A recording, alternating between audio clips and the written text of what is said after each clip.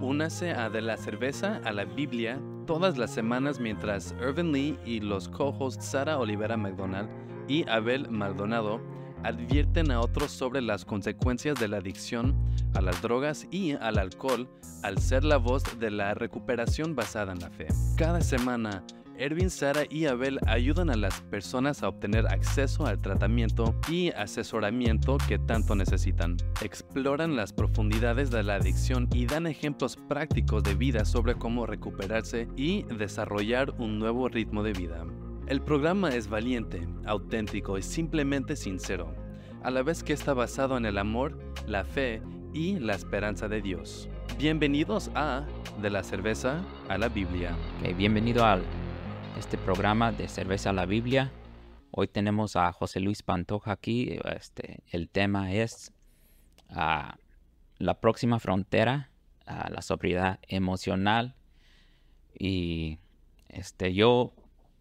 es buen tema, ¿no? Yo creo que pasé por algo así, pues todos, ¿no? Ya que después de que dejas de beber, de consumir droga y todo, pues ya tienes que madurar, ¿no? Y yo pasé un tiempo en el grupo mal, ¿no? Y yo creo la última vez que fui a escribir, ya hice el de primera 12º paso, ¿no? Entonces ahí en el tercer paso es donde realmente solté las dependencias. Me di cuenta que sí, las dependencias en otras personas, me afectaba mucho. Entonces empecé nomás depender en Dios, así como yo lo concibo. Y me ha ayudado mucho. O sea, he tenido más, conciencia de Dios, ¿no? Y la verdad, no estaría aquí si no hubiera tenido eso. No hubiera hecho ese paso, ¿verdad? Entonces, normalmente, pues, allá en México compartan, ¿verdad? Así, o Así sea, es. en los compartimientos le voy a dar todo el tiempo que quieres, ¿no? Entonces, ¿Qué, ti- para que... qué- qué tiempo tenemos? How much time? Yo creo como unos 30 minutos corridos Ok, bien. Ujú. muy bien, muy bien, Sí, pues, aquí nos van a avisar, ajá, muy de bien. la hora. Así que ya me callo, te dejo que compartas, padrino. Ok, pues antes que nada, buenas tardes aquí en México, buenas tardes allá en Texas, en Estados Unidos. Buenas tardes, Abel, muchas gracias por la Gracias, invitación.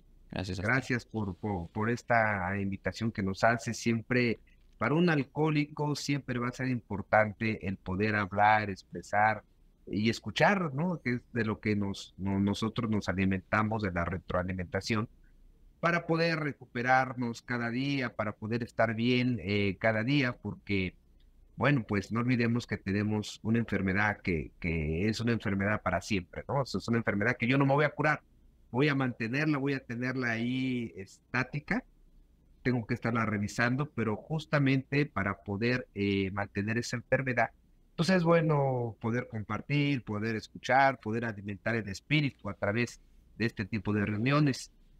Y sí, ciertamente, Abel, el tema que propusimos para esta tarde, pues es un tema muy espinoso, a veces es un tema que no nos gusta mucho a los alcohólicos porque pues habla de una realidad que hay en los grupos de autoayuda, habla de una realidad que muchas veces cuando el programa no se practica, cuando pues nada más llegamos a Alcohólicos Anónimos y dejamos de beber, pues solamente esto, dejamos de beber y a veces pasamos años, incluso décadas dentro de la comunidad de Alcohólicos Anónimos y no se logra alcanzar esa próxima frontera.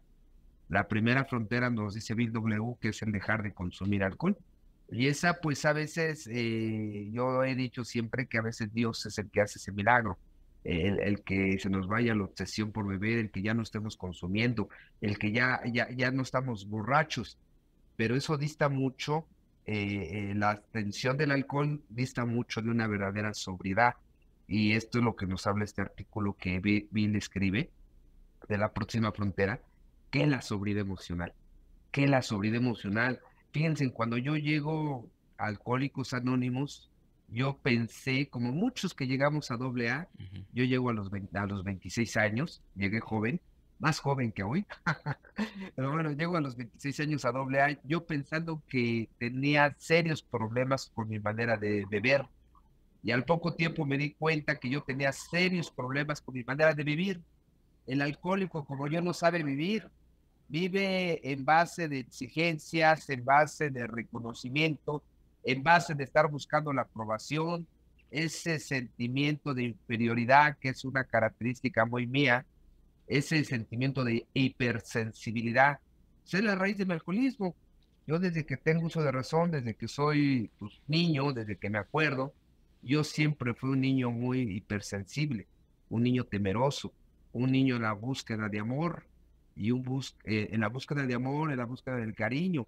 Y entonces todas esas características, esas cosas que yo ya traigo desde la infancia, incluso a lo mejor dicen los que saben que un alcohólico, un adicto ya trae una cierta predisposición al alcohol y a las drogas, porque yo desde antes de consumir alcohol y drogas, yo ya vivía mal, o sea, yo ya vivía de una manera, con temores, con miedos, con baja autoestima, y entonces cuando yo conozco el alcohol a la edad de 13 años, 14, pues para mí se abre un panorama maravilloso, ¿no? Se abre un panorama en donde ese síntoma que me causaba el alcohol me hacía soñar con una personalidad que no tenía, me hacía sentirme seguro, diferente. Esos sentimientos de inferioridad se iban al opuesto, a los sentimientos de grandiosidad, de pompa, de poderío. Me sentía poderoso. El alcohol me hacía soñar, posteriormente la droga, pero más bien el problema, la raíz de mi enfermedad, era esa estructura de carácter, como nos habla Bill W, ¿no? Esa hipersensibilidad. Entonces, pues miren, es innegable que el alcoholismo se ha convertido en uno de los problemas más serios de la salud pública, tanto en nuestro país como a nivel mundial.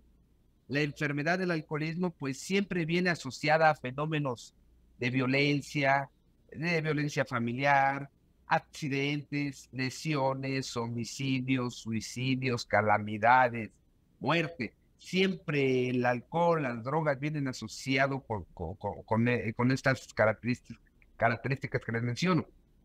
Por eso es tan delicado e importante hacer conciencia de nuestra enfermedad, que si bien dejar de beber es un triunfo y estar en un grupo hoy es un triunfo, pero es el mero comienzo, es el primer paso, el primer escalón, es el mero comienzo para la próxima frontera que tenemos que pasar para poder alcanzar esa sobriedad emocional tan anhelada, ¿no? Debemos de aspirar a llegar a que sí, en contraste con los fenómenos trágicos que me llevó el alcohol y la droga, ahora en contraste yo debería de encontrar una vida útil y feliz por medio de algunos valores que se viene a aprender uno aquí en el grupo, ¿no? ¿Y cuáles son los valores que me da Alcohólicos Anónimos? La espiritualidad, la integridad, la dignidad, la solidaridad, el desarrollo espiritual, la libertad y el amor. Esas son características que el programa de Alcohólicos Anónimos me da para que yo pueda de alguna manera trascender esa estructura de carácter que yo tenía. O sea, nos decía el doctor, el Silver, ¿no? El doctor Silver fue el primero en determinar que el alcohólico es tan anormal de su mente como de su cuerpo. O sea, yo puedo dejar de beber, pero sigo sufriendo, sigo deprimiendo, sigo teniendo ese ego atroz, ese egoísmo, esa concentración en uno mismo. Y por eso, tristemente, a veces no se logra alcanzar esa sobriedad emocional en los grupos de autoayuda. Nada más se deja parar de beber. Y no sé allá en Estados Unidos, pero aquí en México, tristemente, y no lo digo en un plan de crítica, sino en un plan de reflexión, porque dicen que en Alcohólicos Anónimos de todos aprendemos, y en Alcohólicos Anónimos nuestros veteranos han puesto el camino para las cosas que se deben de hacer y para lo que no se debe de hacer. Pero aquí en México, tristemente, incluso ha habido gente que ha muerto después de 30, 40 años de su permanencia en Alcohólicos Anónimos y nunca lograron alcanzar la sobriedad emocional. de esos viejos sangrantes que nos habla la segunda tradición, que estás en Alcohólicos, estás en el grupo, pero estás refonfoñando, estás neurótico, estás peleado con todo el mundo, estás en desacuerdo, no se cree en un poder superior, tienes todavía esos deseos de cuando estábamos borrachos. O Sí. sea, ¿cuántas veces no nos hemos encontrado con gente en los grupos? O incluso en mi caso, los primeros 10 años de mi estancia en AA, me costó mucho trabajo encontrar el camino que es el programa de AA, y yo viví una vida de depresiva, triste. Los primeros 10 años de mi estancia en AA, yo me la pasé triste, deprimido, gracias a Dios no viví, pero yo me la pasé muy mal. Y yo recuerdo que le decía a mi padrino, yo tuve la fortuna de tener un gran padrino, que por cierto, entre paréntesis, yo creo que el tener un buen padrino desde el comienzo Sí. va a ser determinante para yo que pueda crecer y desarrollarme en Alcohólicos Anónimos. De acuerdo al padrino que yo elija, de acuerdo al padrino que yo tenga desde el comienzo, ese va a ser mi trayectoria, mi camino y mi crecimiento dentro de AA. Por eso, ojo, hay que saber elegir un buen padrino. Yo tuve la fortuna de que mi padrino era uno de los veteranos dentro de AA en México. El más de los más veteranos era Pepo Campo, compañero muy espiritual, compañero con mucha sapiencia, con mucho amor, con mucha calidez, un compañero que era un AA de 12 pasos. Y yo recuerdo que entre tantas depresiones y tristezas, yo le decía, oye Pepe, no sé por qué estoy sufriendo tanto, si ya llevo 8 años en AA y yo llevo mi programa. Y me decía, pues justamente por eso, José Luis, porque tú llevas tu programa, ahora lleva el programa de Alcohólicos Anónimos, ¿no? O sea, porque a veces el programa lo interpretamos cada uno de nuestra manera, y el programa de Alcohólicos Anónimos está como está, así debe de ser, tal y como está el programa, es como yo, estos conceptos que me dice el programa son como yo debo de manejarlo, y sobre todo tengo que renunciar a este egocentrismo atroz que todavía a veces traigo cargando, ¿no? Estando dentro de Alcohólicos Anónimos, yo todavía estaba en la búsqueda insaciable del sexo, de los placeres, del poder, de la fama, de los aplausos, del reconocimiento, de la aprobación de las personas. O sea, yo estaba sediento de reconocimiento, sediento de amor, ya estando dentro de Alcohólicos Anónimos, y con una pareja y con otra pareja. O sea, yo seguía actuando como cuando estaba bebiendo, cuando era borracho, adicto, pero ya estando dentro de Alcohólicos Anónimos. Y pues obviamente eso se sufre tremendamente. Bill W. nos marca aquí en este artículo de la Próxima Frontera, comienza el artículo diciendo que cuántos de nosotros seguimos teniendo esos deseos adolescentes de aprobación incondicional, seguridad total y amor perfecto, que tantos de nosotros todavía queremos. Y dice Bill W., estos deseos completamente apropiados para un muchachito de 17 años, pero no para vivirlos en un hombre de 40, 50, 60 años o más. O sea, de alguna manera no se crece y hay infantilismo, y esa inmadurez hace que yo siga buscando pues ese amor perfecto, esas pasiones, esa adrenalina, pues porque de alguna manera mi mente adictiva, si yo no la lleno de la parte espiritual, ahora aquí vamos a empezar a hablar de Dios, como cada quien lo conciba, pero si yo no lleno la parte de mi vida, de mi ser, de mi mente, de mis emociones, si yo no la lleno de Dios, la voy a estar llenando de otras cosas que me causan la adrenalina. Por eso cuando Carl Jung le escribía a Bill W. una carta, entre tantas cartas que se escribió, por una bien importante, cuando Carl Jung le dice a Bill W., esas cartas vienen en nuestro libro del lenguaje del corazón, cuando Carl Jung le dice a Bill W., ustedes los alcohólicos beben alcohol porque tienen sed de Dios. Bien pudo haberle dicho, beben alcohol porque tienen sed de amor, porque tienen sed de reconocimiento, porque tienen sed de adrenalina, de seguridad total, de aprobación incondicional. Y entonces, mientras yo no tenga a Dios, mientras yo no tenga un desarrollo espiritual, pues voy a seguir viviendo en esos deseos de adolescente, ¿no? Y entonces, incluso el mismo Bill W decía que cuántos veteranos ya dentro de AA, ya con lo que hemos aprendido en AA, decía cómo podemos traducir una apropiada convicción mental en un apropiado resultado emocional y haciendo una vida tranquila, feliz y agradable. Yo creo que ese es el objetivo que todos buscamos en AA. Es lo que venimos en la búsqueda de AA, poder tratar de esa armonizar esa convicción mental en ese resultado emocional, en las emociones. O sea, armonizar lo que pienso con lo que siento. Y eso es algo muy difícil, compañeros, porque a veces yo pienso una cosa y siento otra. A veces mi calidad de ser humano defectuoso, a veces de enfermo, de adicto a la adrenalina, adicto al alcohol, adicto a las drogas, ya no bebo alcohol, ya no bebo drogas, pero tengo adicciones a vivir los placeres, ¿no? Y entonces yo tengo que estarme derrotando completamente para poder alcanzar esa sobriedad emocional. Dice también en ese artículo, ¿no? Que aun cuando nos esforzamos por aferrarnos, aun cuando nos esforzamos por aferrarnos, puede que la paz y la alegría nos sigan eludiendo. Y este es el punto que hemos llegado muchos veteranos, y es un punto infernal. O sea, volvemos a lo mismo. Puedo estar dentro de Alcohólicos Anónimos, pero puedo estar sufriendo, puedo estar todavía buscando ese reconocimiento. Entonces es bien difícil, compañeros, es bien difícil. Es muy triste incluso estar dentro de Alcohólicos Anónimos y estar sufriendo todavía.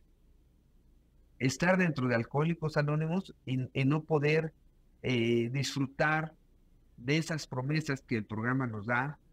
Estar dentro de Alcohólicos Anónimos y todavía vivir en base de exigencias, en base de dependencias, en base de apegos, ¿no? Es muy triste estar dentro de AA y todavía estar atormentado por los resentimientos del pasado, ¿no? O sea, estar hablando de cuando yo vivía, de toda todas las calamidades, todo el daño, todo lo que yo hice en mi actividad alcohólica. Pues ya no, ya se tiene que liquidar ese pasado. Yo tengo que estar continuamente viviendo mi presente, liquidar ese pasado para que mi presente dentro de Alcohólicos Anónimos sea mejor al pasado que yo viví cuando no estaba en Alcohólicos Anónimos. Y esto es algo que muchos nos atoramos, compañeros, muchos nos atoramos porque también existe la sobriedad fantasiosa, ¿no? La recuperación fantasiosa, que yo creo que estoy recuperado, que yo creo que ya estoy bien, nada más por ciertos logros que yo he tenido en Alcohólicos Anónimos, pero que la realidad es que eso dista mucho de una verdadera sobriedad. ¿Y cuáles son esa recuperación fantasiosa? Es muy fácil autoengañarme dentro de Alcohólicos Anónimos, por eso es importante siempre tener un padrino para que te vaya guiando y te vaya dirigiendo, porque luego yo me autoengañaba, o yo me autoengañaba pensando en que yo estaba recuperado a través de que no había bebido en muchos años, o creo que estoy recuperado a través de que he servido mucho, yo he estado en el servicio, he estado en la estructura, yo he apadrinado, yo he hecho esto, he tenido logros materiales, y bueno, eso es bueno, pero eso no significa que yo tenga una verdadera sobriedad emocional. La verdadera sobriedad emocional va a venir cuando yo tengo una paz de espíritu, cuando yo tengo un desarrollo espiritual, cuando yo ya confío en Dios, cuando yo le creo a Dios, cuando yo ya puedo desprenderme de mi egoísmo para poderme dar a otros compañeros. Ese Bill W. en este artículo, ¿no? Que él se deprimía tanto, que él había hecho el programa de Alcohólicos Anónimos, ya habían pasado 14 años, y él se seguía deprimiendo y decía, ¿por qué estas angustiosas depresiones? ¿Por qué los 12 pasos no me sirven para liberarme de estos estados? Y entonces dice él que él tenía la mirada fija en la oración de San Francisco de Asís, en la oración que a él le gustaba mucho a mí. Y esa oración, pues nos decía que es mejor consolar que ser consolado. Decía que tenía la fórmula, ¿por qué no funcionaba? Dice, porque de repente me di cuenta que mi defecto principal, y ese defecto que tenía Bill, yo lo tengo también y seguramente muchos alcohólicos lo tenemos, Dice, mire, nuestro defecto principal de los alcohólicos siempre ha sido la dependencia casi absoluta de la gente, de las circunstancias, de que hablen bien de mí, del prestigio, de la seguridad, todas esas dependencias que todavía nos seguimos llenando, y cuando esas cosas no llegan o no llegan como yo quiero, conforme a mis sueños perfeccionistas, pues me viene la derrota. Me viene la derrota y después de la derrota me viene la frustración. Después de la frustración me viene la depresión y entonces, pues ya, por eso es que vivimos en esa borrachera seca.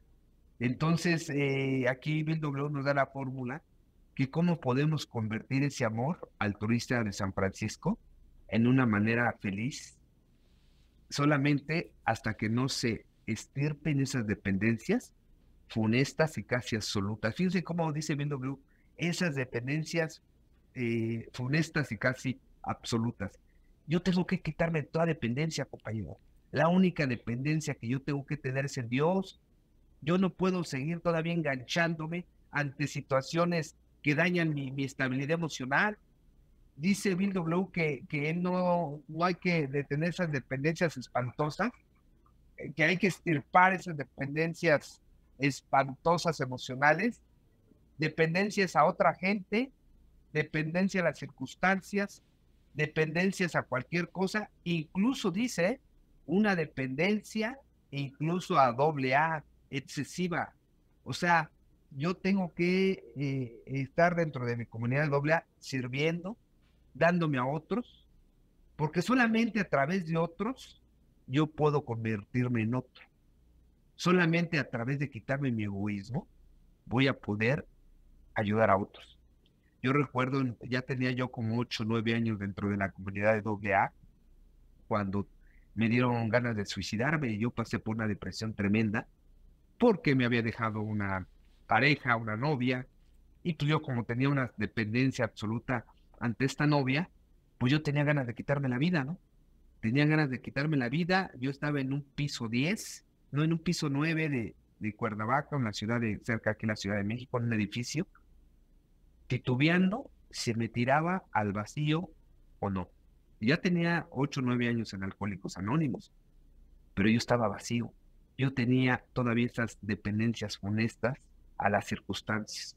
Y recuerdo que esa ocasión, por la gracia de Dios, pues no lo hice, no bebí, fui a ver a mi padrino y llegué llorando como un niño, todo triste, deprimido, hipersensible, ¿no? Y también exagerado, porque también el alcohólico exagera cuando está triste, ¿no? Y se deprime y siente que es lo peor que te ha pasado en la vida y que nadie sufre como tú. Ya saben, esas exageraciones que a veces tenemos los alcohólicos.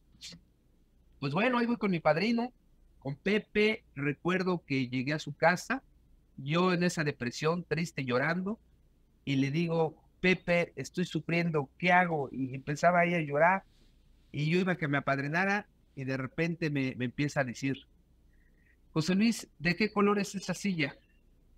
Perdón, ¿de qué color es esa silla? Café. ¿De qué color es el marco del reloj? Verde. A ver, ¿de qué color es la puerta? Negra. A ver, vamos a salirnos al patio. A ver, ¿de qué color es el cielo? ¿Hay nubes? No, está nublado, es gris. Ah, muy bien. ¿De qué color es el edificio que está enfrente? Verde. Y yo entre mí dije, yo vengo sufriendo, yo vengo mal, y mi padre me ya está quedando loco. ¿Cómo me empieza a decir que de qué color es el cuadro?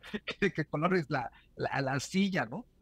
Pero ya después me dice lo que dice el quinto capítulo: egoísmo, concentración en ti mismo. José Luis, estás muy concentrado en ti mismo, traes mucho egoísmo, por eso es que estás sufriendo, porque ese problema, si bien es cierto que te deprimió, tú lo has potencializado más. Salte de tu egoísmo, hay otro mundo. Yo te puedo asegurar que no habías visto si en el cielo había nubes o estaba gris. Yo te puedo asegurar que estás sentado en la silla y ni siquiera viste el color de la silla, no viste la textura de la mesa, no viste el color, porque no vives en el aquí y en el ahora. Estás ensimismado en ti mismo. Egoísmo, esa es la única raíz de tu enfermedad y del sufrimiento que estás pasando. Por eso él me hacía ver cosas, de colores, para que yo me saliera de mí mismo y pudiera ver otras cosas. Entonces la fórmula, como la dice bien W, aquí está el amor. Para yo poder alcanzar una sobriedad emocional, tengo que quitarme de mi ensimismamiento, de mi egoísmo, para dar amor a otros. Y en Alcohólicos Anónimos tenemos la plataforma ideal para poder darme a otros a través del servicio, a través de ayudar a otros, a través de hablarle por teléfono a un compañero que está sufriendo, a través de preocuparme por otros, a través de poder ayudar sin esperar nada a cambio. O sea, ese es el verdadero amor, expresar un amor apropiado para cada relación de nuestra vida, de una manera sana, de una manera constructiva, porque a veces yo sirvo dentro de la comunidad de AA, pero nada más en donde hay aplausos, donde haya reconocimiento, porque el amor, el servicio en el amor cuando es anónimo, digo, no, pues ¿quién me va a reconocer? ¿Quién me va a ver? Y entonces yo quiero servir pues, donde haya esos aplausos, y de repente me lleno de ahijados, y de repente me lleno de fama dentro de Alcohólicos Anónimos, y eso para mí es veneno, compañeros. Yo creo que si tampoco no debo de perderme, así como Bill W lo marca en este artículo, no me debo de perder, incluso dentro de Alcohólicos Anónimos, porque la única fórmula es el amor en el anonimato. Yo no me debo de perder en el egocentrismo de Alcohólicos Anónimos, porque de nada me servirá a mí ser un gran orador de AA, de nada me servirá a mí ser un gran servidor de Alcohólicos Anónimos, ser famoso dentro de Alcohólicos Anónimos, pero fuera de Alcohólicos Anónimos no haber construido nada, no tener una familia alegre, no tener unos hijos que me amen, no tener una bendición que es el trabajo, porque a veces me obsesiono o me fanatizo y AA, y al estar tanto tiempo en AA, me olvido que existe un mundo afuera. Yo no puedo estar llenándome de ahijados y ver crecer a mis ahijados, pero no ver crecer a mis hijos. Porque entonces no habría una congruencia en la sobriedad, ¿no? Entonces, pues, de alguna manera aquí Bill nos da la fórmula, ¿no? Nos dice que debemos de liberarnos de las dependencias, de los apegos, debemos de entrar en la parte de la oración, del desarrollo espiritual, debemos de dar amor a otros para poder alcanzar un poquito la sobriedad emocional que se va a traducir en lo que nos marca el 9º capítulo del texto básico, que dice, estamos seguros que Dios quiere que seamos felices, alegres y libres. Fíjense lo que dice, estamos seguros que Dios quiere que seamos felices, alegres y libres. No podemos endosar la idea de que nuestra vida es un valle de lágrimas. Ya no puedo estarme en el lodazal de la conmiseración. Pobrecito de mí, es que todo me pasa a mí. Ya no, tengo que hacerme responsable de todo lo que yo hago para poder alcanzar esa libertad, esa sobriedad, esa alegría. Ayer les decía, compañeros, que yo en mi fondo de sufrimiento, pues yo tuve que vivir en mi alcoholismo la pérdida de la vida de una persona alcoholizado. Y bueno, pues obviamente yo me trasladaron a una cárcel aquí en la Ciudad de México, un reclusorio. Yo estuve en el reclusorio norte aquí de la Ciudad de México, estuve cerca de 3 años. Fue una experiencia difícil, fue una experiencia de crecimiento, pero yo conocí a mucha gente. Y entre esas personas yo conocí a un hombre que tenía una condena de 240 años. Tenía 240 años porque le habían echado muchos cargos y homicidios. Y entonces yo recuerdo que este hombre, él había matado a 14 personas. Yo le dije, oye, ¿por qué estás aquí? Ya dime, por narco, ¿por qué estás? Dice, no, yo maté a 14 personas. Ah, cabrón. Pero él se había convertido al cristianismo y se metió a la religión cristiana ahí dentro del reclusorio y se volvió sumamente espiritual y ayudaba a otros. Y entonces, aunque él tenía 240 años de condena, aunque él ya no iba a salir de prisión, este hombre se había entregado a la palabra de Dios y se dedicaba a hacer ejercicio, y este hombre tenía una libertad, o sea, su cuerpo estaba en la cárcel, pero su mente tenía libertad, tenía felicidad, tenía alegría y siempre estaba dispuesto a ayudar. No saben cómo me he acordado de este hombre, que él sigue en la cárcel, ya lo cambiaron a una penitenciaría, él sigue en la cárcel, porque luego muchas veces yo veo afuera a personas que viven más encarceladas, viven más en prisión, que este amigo que conocí, que sí iba a vivir toda su vida en la cárcel, porque él tenía una libertad de espíritu, porque él tenía algo importante, tenía fe, tenía a Dios en su corazón. Por eso, qué importante es que lo que me marca el noveno capítulo, para poder alcanzar la sobriedad emocional, tengo que estar libre, con una mente de libertad, feliz y alegre. Y eso únicamente lo voy a conseguir a través del amor hacia otras personas, a través de renunciar a ciertas cosas de mi egoísmo para poder entregarme a otros. Entonces, compañeros, pues yo creo que en esto es el tema de lo que me debe de llevar a la reflexión de la sobriedad emocional. Yo tengo que reflexionar, ya para terminar, Abel, yo tengo que reflexionar si yo tengo un año de Alcohólicos Anónimos, si yo tengo 2, si yo tengo 5, si yo tengo 10, si tengo 20 o 30 años, no importa el tiempo que yo lleve en la comunidad de Alcohólicos Anónimos, tengo que reflexionar conmigo mismo, hacer un autoanálisis y decir, ¿realmente estoy feliz con el tiempo que estoy dentro de AA? ¿Realmente ya alcancé esa sobriedad emocional? ¿Realmente ya el programa de Alcohólicos Anónimos me dio los dividendos que yo esperaba? ¿Cómo estoy viviendo mi sobriedad? ¿Cómo estoy viviendo en este momento? Y si todavía siento que sigo teniendo apegos, sufrimientos, dependencias, depresiones, tendría que preguntarme a mí mismo qué no he hecho o qué he dejado de hacer dentro del programa de Alcohólicos Anónimos que no me ha llevado a obtener los resultados esperados. Y bueno, mi querido Abel, pues yo con esto termino, por si quieres tú añadir algo, si tienen alguna Muchas pregunta, gracias. pues será un gusto poderlos Sí. seguir aquí conectados con ustedes. Ok. Ya ni te pregunté de dónde te encuentras en la Ciudad de México, ¿verdad? Yo me encuentro en la Ciudad de México, así es, estoy en la Ciudad de México, aquí en el centro de la Ciudad de México. Yo milité durante 20 años en el grupo Catedral, que está pues en la Catedral del Zócalo de la Ciudad de México. Ah, ok. Y y tus redes, ¿cómo te pueden encontrar así en las... En Instagram estoy como JL Pantoja. Ujú. Ok. En Instagram estoy como JL Pantoja. ¿Tienes Facebook o no? No. Sí, también tengo Facebook JL Pantoja, también. En Ok. todas estoy en Instagram, JL Pantoja y JL Pantoja. Sí has venido a compartir, ¿no? Aquí en Estados Unidos, ¿verdad?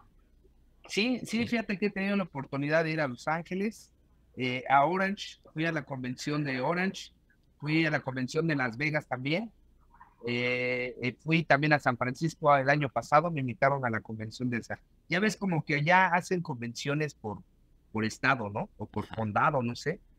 Y me han llevado bueno, he tenido la oportunidad de ir con ustedes a algunas convenciones allá en Estados Unidos, que me invitan, y siempre voy con mucho gusto. Sí. Ok. How much time do we have? Okay. Ok, pues muchas gracias por estar aquí en el canal y